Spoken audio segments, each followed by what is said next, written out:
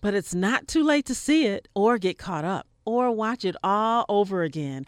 All 9 episodes of the series are now streaming on Disney Plus, and the show is a fun one. Every week since it debuted 9 weeks ago now, I couldn't wait for Thursday to arrive because I couldn't wait to see what would happen next, and there's always a lot happening. Strength is beauty. Beauty is strength. What makes you beautiful? She-Hulk by Titania.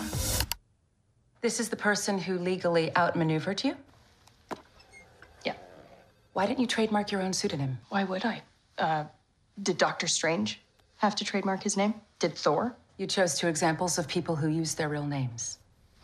For the uninitiated, She-Hulk is attorney Jennifer Walters and vice versa. And yes, She-Hulk is related to the Incredible Hulk. But whereas the Hulk keeps his identity as Bruce Banner secret, She-Hulk does just the opposite. After all, being 6'7", single and beautiful with incredible strength does have its advantages. I'm still Jennifer Walters. She-Hulk is just a thing that happened to me. You said you didn't like the name She-Hulk. I don't. I do admit, though, there are parts of it that I enjoy. So what are some of the parts she enjoys? The amazing hair, no hangover, being able to walk home at night without being afraid. She-Hulk also doesn't have any trouble landing a date.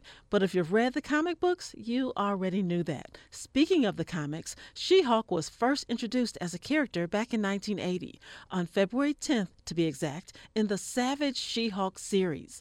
Attorney Walters / She-Hulk specializes in superhuman-oriented legal cases. Some of her clients include Wong, the Sorcerer Supreme, and Emil Blonsky, aka Abomination, and Leapfrog. Every week, there's been something new to get excited about, whether it's watching the fun dynamics between She-Hulk and her paralegal Nikki, or She-Hulk and one of her love interests, or any of her other personal and professional travails. This show is a fun one. And I have to add, the final episode is so creative with a unique twist that I definitely didn't see coming. And I'm willing to bet you won't see it coming either. I can't wait for season number 2. I'm Terri Lee, a member of the Critics' Choice Association for WWJ News Radio 950.